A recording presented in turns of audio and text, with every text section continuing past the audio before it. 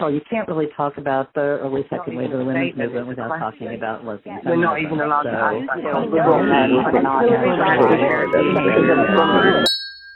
This is a WLRN extended interview. Greetings. Welcome to the show. This is Jenna. Just wanted to give the listener a heads up about the song you will hear at the end of the program today. It is directly related to the subject of the interview, so Thistle wanted it played. But the singer is male. Just wanted to prepare you for this very rare exception when WLRN chooses to air a male voice. Okay, enjoy the show. Greetings and welcome to WLRN. This is Thistle Pedersen. In my interview with Tiffany DeBartolo, you will hear us discuss her approach to writing fiction and what it was like to write in the first person from the perspective of a male character for her new novel, Sorrow, just released last month. It's an interesting interview about a book that cannot be characterized as feminist, but yet is compelling as a story, with layers of meaning, art, music, and nature woven throughout. All right, welcome to WLRN, Tiffany. I have you here to talk about your book release, Sorrow. Congratulations on that. Thank you. Yeah, so reading from the back of the book, it says that you are the author of God-Shaped Hole, How to Kill a Rock Star, and Grace, the Jeff Buckley story. And now, coming from you, you are releasing Sorrow, a poignant story about friendship and love, art and music, and how these pursuits can save us from ourselves. So welcome to the show, Tiffany. Thank you. Thank you so much for having me. Awesome. Can you tell our listeners a little bit about yourself, where you're from, what your career as a music executive has been like in the decidedly male-dominated world of the music business, and anything else about yourself you'd like our listeners to know? Sure. Well, I'm originally from a very small town in Ohio, a town so bad Bruce Springsteen wrote a song about it. And then I moved to California to go to Berkeley for college and never went back to Ohio. I was a full-time writer for about 10 years, originally started writing screenplays and then got into novels. And then sort of on a lark started an indie record label about 15 years ago. So been doing that full-time and writing full-time since then. And yeah, it's interesting being a woman working in the music industry. The best way I could describe it is by saying that there's a lot of mansplaining that goes on, and a lot of me saying, yes, I already know that. Thank you. I already know that. Okay, so what about your record company? Is there an equal number of men and women working in that record company, or are there more women? Right now, we are actually skewed one extra woman to men, which I'm very proud of. And but it's a group of very open-minded and modern thinkers. So within our company, it's a pretty wonderful environment.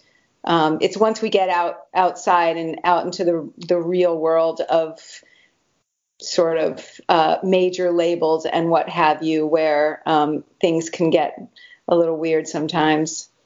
Mm-hmm.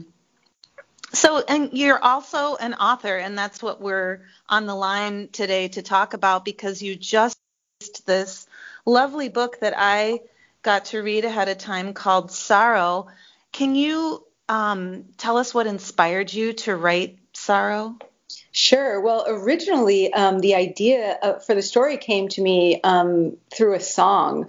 I'm super inspired by music in my writing. And so one of my favorite bands is this band called The National, and they have a song called Pink Rabbits. And I was listening to the song one day, and a whole entire scene it conjured up a whole scene in my head. And I went home and started writing it down. And that was sort of the beginning of Sorrow. Mm-hmm. And you chose to have a male character as your main character, actually two main characters that are male characters, and the narrator, it's written in the first person. The narrator, Harp, is kind of a typical guy in some ways, especially for a millennial. He's a little bit, alienated and yet very into music. Describe the male character of Harp and why you chose to write a book having a narrator in the first person be a male character. Well, it's interesting because my first two novels the majority of them were written first person, female perspective. So I was interested in writing, sort of standing in the shoes of a male character for a couple of years and seeing what the world looked like through his eyes.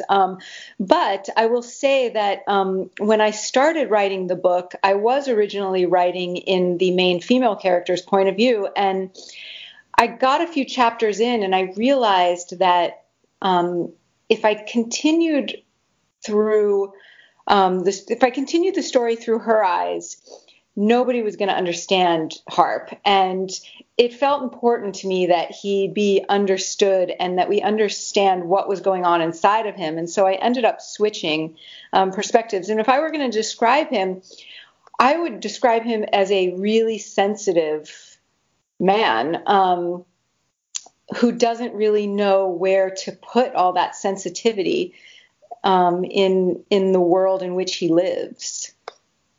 Mm-hmm. Yeah, and I think, I've heard through the years in doing feminism that there's often this idea that men who are sensitive and are not performing masculinity the way that they are expected to kind of get shafted in society, and they also are suffering from gender roles. And would you describe Harp as a man that's suffering from his masculine gender role that's assigned to him, and he just, he wants to play music, he wants to be in the woods, connected to nature? It's not really, he's not like into hunting in the woods. He's very spiritual, Yes, he's definitely not watching football on Sundays. I'll say that. And I really, it was a beautiful thing to stand in his shoes and see the world through his eyes for that reason, because I really did recognize him as somebody who struggled with what it meant to be a man, given where he came from and sort of the masculine father that he had, but just having all of this softness inside of him that he wanted to explore. And I think the way he explored that was through music and through connecting with nature and through love. And I think that's something that I've gotten a lot of emails and letters from men who've read the book and have really responded to that and sort of connected with that aspect of his character in terms of it making them feel less alone in their sensitivity, which I love. Is this a book written for men or written for women? I don't write for men or for women. I just tell stories, and whoever connects with them. But I certainly hope that that men will appreciate and love this story as much as women do. I think generally my readers tend to be more women than men, but I don't want to limit to them. Mm-hmm. And so Harp is real sensitive, but he's also kind of an asshole, I don't want to give the story away. It's a great story, and I love all of the art that's intermixed, like the symbolism of the cage and at the art show that he made. And it's really there are many layers to the story itself. And so when you said that about being a storyteller and not necessarily, writing for men or for women, but just because you've got a story to tell, that really resonates. But yet, I want to point out that Harp, because we're a feminist radio station, and you call yourself a feminist, Harp does kind of have some asshole tendencies in his character. What and his best friend as well, that I would say are kind of like typical male behaviors. Can you talk about that a little bit? Yeah, sure. Well, and I agree with you. Although I will say that I felt like as I was being Harp, as I always feel like when I'm writing a character from the first person point of view, that I am them, it's kind of like an actor stepping into a role. And so I believe that I feel what they feel, and I try to understand where they're coming from. And for me, what I saw in Joe, that, from the outside looking in,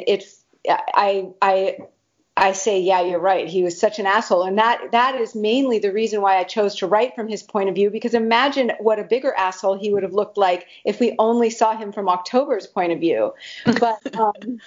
But I also really connected to his humanity and felt like I could forgive him for his assholeness, because it came from a place of insecurity and of trauma and abandonment and insecurity. And it was so interesting for me to explore that and find so much compassion for him because of that. Mm-hmm.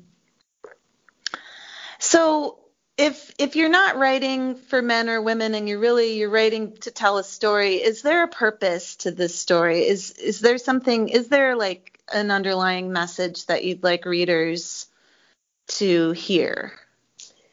I think for me, what would be meaningful that readers take away from this story is connecting to Joe in a way that connects them to their own humanity and makes them feel less alone. I feel like my favorite kinds of art, whether it be book or a song, it's something that makes me feel less alone. And if I could do that for somebody reading a book, that means a lot to me.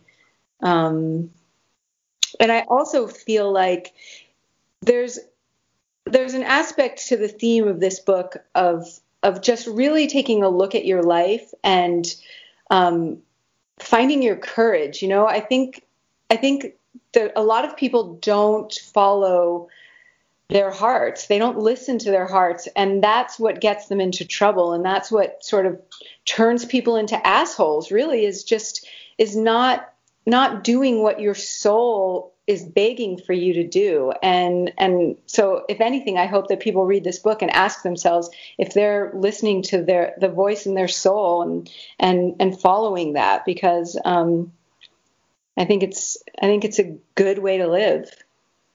Yeah, definitely. You are listening to WLRN.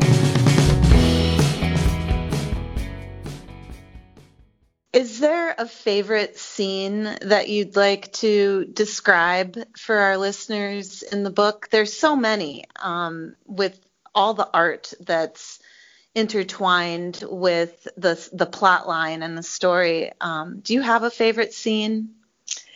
One of my favorite scenes in the book is the scene after the night of the birdcage exhibit, where Joe sort of realizes what the exhibit was about, and he goes over to October's house and they talk about it. I don't know what it is about that scene that really moves me. And I think my other favorite scene in the book is the scene where, well, actually I can't say it's a spoiler alert, my other one. Mm-hmm.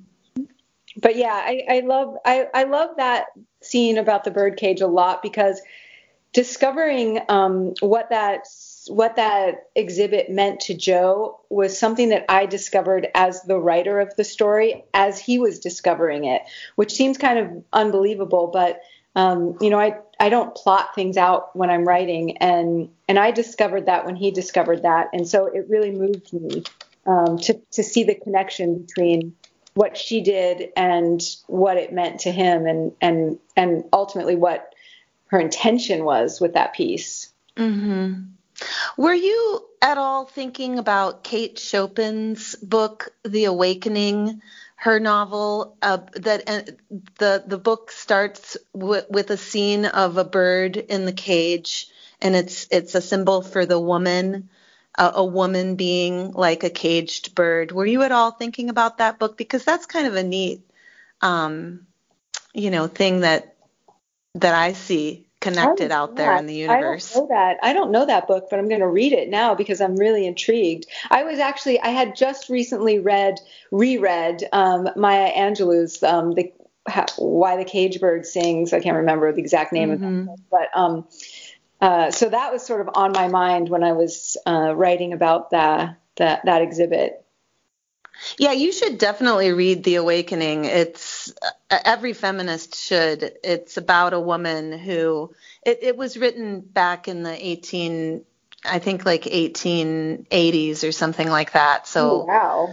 It's a very old book, but about a woman who's like a kept woman, and she's got a soul and she has passion and she wants to, be expressive, but she can't. And so she's like this kept bird in a cage with her wings clipped, Oh, wow. And, that symbolism was definitely somewhat present in the scene that you were just describing, especially when Joe or Harp realizes, that he had created this cage. And right. So is there anything else you would like to say about, Sarah, why should radical feminists and lesbian feminists read this book? That's a good question. Again, I think it all comes down to this idea of connecting our humanity to the humanity of others and feeling that connection. And I think that's what all art does. And, it's something that I strive for in my work and that I look for in art, and just hope that people get from this book. I definitely got a warm feeling from it, and some real cold feelings from it too, when Harp was out of touch with his feelings and making bad decisions, Yes. But in terms of like radical feminism and lesbian feminism, let's talk about October, the female character. In what ways is she a feminist, and in what ways is she maybe not a feminist? Well, I think one of the things that I saw in her was like this, she sort of represents to me the divine feminine, this kind of like powerful sort of goddess character. Of course, we're seeing her through Joe's eyes. So to me, that's sort of how he sees her. And I think she's a very independent woman. I think that she does her own thing. I think that she doesn't fall into a lot of typical woman sort of categories, but I also think that she has moments of also being, what's the word? Her weaknesses sort of shine here and there as well. It's hard. I find her hard to describe, interestingly enough, because I didn't write from her point of view. And so I feel like I only see her as Joe saw her. And do you feel that he put her up on a pedestal? Yes, of course. Okay. And to me, that's kind of a typical patriarchal dynamic. Like the woman is she's holy, she's she's grand and she's up on this pedestal, but that, like Ruth Bader Ginsburg talks about, that pedestal actually is oppressive. Yes. Towards women. So how is this relationship between Jo and October different than that? Well, yeah, I don't know. I mean, it's hard to say because I think it's to me, it's hard to separate characters from, it's hard for me to take them out of the story and analyze them, because that's something that as a writer I try not to do while I'm writing the book, because I find that if I do that, I'm judging them, and if I'm judging them, I'm controlling their behavior. But I do think that October has a certain sort of I find that she has a certain sort of power in the book, given her connection to art and to love. Like I see her as someone who, it's just so hard to describe. Like she would have been fine. She's independent. I mean, I don't want to give away parts of the plot either, and so spoiler alert. But life goes on. She's not completely.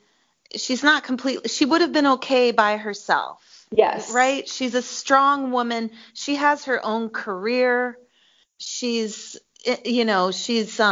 expressive of herself. She has a strong sense of self, but yet, as you say, she's being seen through Jo's eyes, and I noticed, that she would wear very feminine clothing, and he would notice her clothing, and there were lots of descriptions of how she looked, and she looks very feminine and sexy, and it's because it's, these descriptions are through Jo's eyes, basically. Right. So... yeah, I mean, it's interesting, and I like what you're saying. It's like you can't overthink things, and they're real people. Yeah, they're not, feminist theorists and intellectuals deconstructing everything. They're experiencing life as characters, as people, and you do that as an author of fiction. You allow the character to just unfold. Yeah. So, but being a radical feminist radio station, I feel like I need to ask these questions. I mean, I recommend the book to our listeners because it's just so beautiful. There's just so much texture to it. It's just a joy. It's a joy to read the descriptions and everything. And all the art. One thing I will say too is that's been really interesting with this book that you may be interested in is just how many, like every single interview I've done about this book, male or female, asking the questions, they've all asked me, how hard was it? You're the only person actually, by the way, who hasn't asked me this question. How difficult was it to write from the point of view of a man? My first instinct is to get so angry about that and just say, did anyone ever ask Tolstoy, like, oh, wasn't it really hard to be Anna Karenina? I bet not, Right. It's just such a funny thing that people think it's so strange that a woman could write from the point of view of a man. Mm-hmm. Interesting. Yeah. Well, congratulations on the release of Sorrow. It's a beautiful book. Is there anything else you'd like to say before we sign off? Not really. Just that I really appreciate your time and your questions, and it was great to talk to you.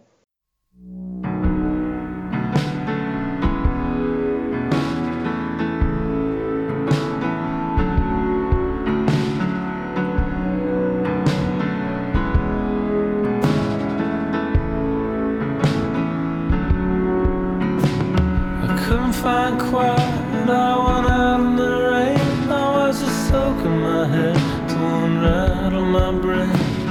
Somebody said you disappeared in a crowd. I didn't understand then, I don't understand now. Am I the one you think about when you're sitting in your fainting chair drinking pink rabbits? Am I the one you think about when you're sitting in your fainting chair drinking pink rabbits? And everybody was gone. Staring down the street cause you were trying not to crack up. It wasn't like a rain, it was more like a sea. I didn't ask for this pain, it just came over me. I love a storm but I don't love lightning. All the water's coming up so fast it's frightening. Am I the one you think about when you're sitting in your fainting chair drinking pink rabbits? Am I the one you think about when you're sitting in your fainting chair drinking pink rabbits? And everybody was gone. I was staring down the street cause I was trying not to cry. I was solid gold, I was in the fight. I was coming back from what seemed like a road. I couldn't see you coming so far. I just turned around and there you are. I'm so surprised you wanna dance with me now. I was just getting used to living life without you around. I'm so surprised you wanna dance with me now. You always said I held you way too high off the ground. You didn't see me, I was falling apart. I was a white girl in a crowd of white girls in a park. You didn't see me, I was falling apart. I was a television version of a person with a broken heart. You didn't see me, I was falling apart. I was a white girl in a crowd of white girls in a park. You didn't see me, I was falling apart. I was a television version of a person with a broken heart. And everybody was gone. You were staring down the street cause you were trying not to crack up. And Bone and Drag was still on. Now I only think about Los Angeles when the sun kicks out. Now I only think about Los Angeles when the sun kicks out.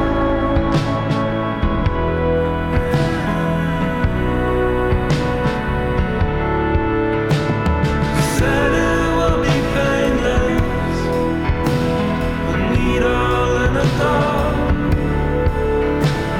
Said it will be painless, it wasn't that at all. Said it will be painless, the needle in the dark. Said it will be painless, it wasn't that at all. When the sun kicks out. Said it will be painless, the needle in the dark. When the sun kicks out. Said it will be painless, it wasn't that at all.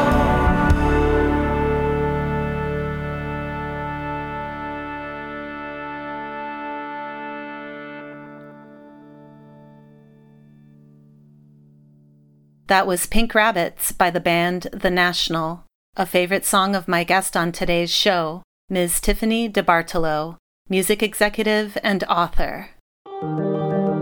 Thanks for tuning in to my interview with Tiffany DeBartolo, author of the recently released novel Sorrow, a work of fiction about art, music, friendship, love, and redemption.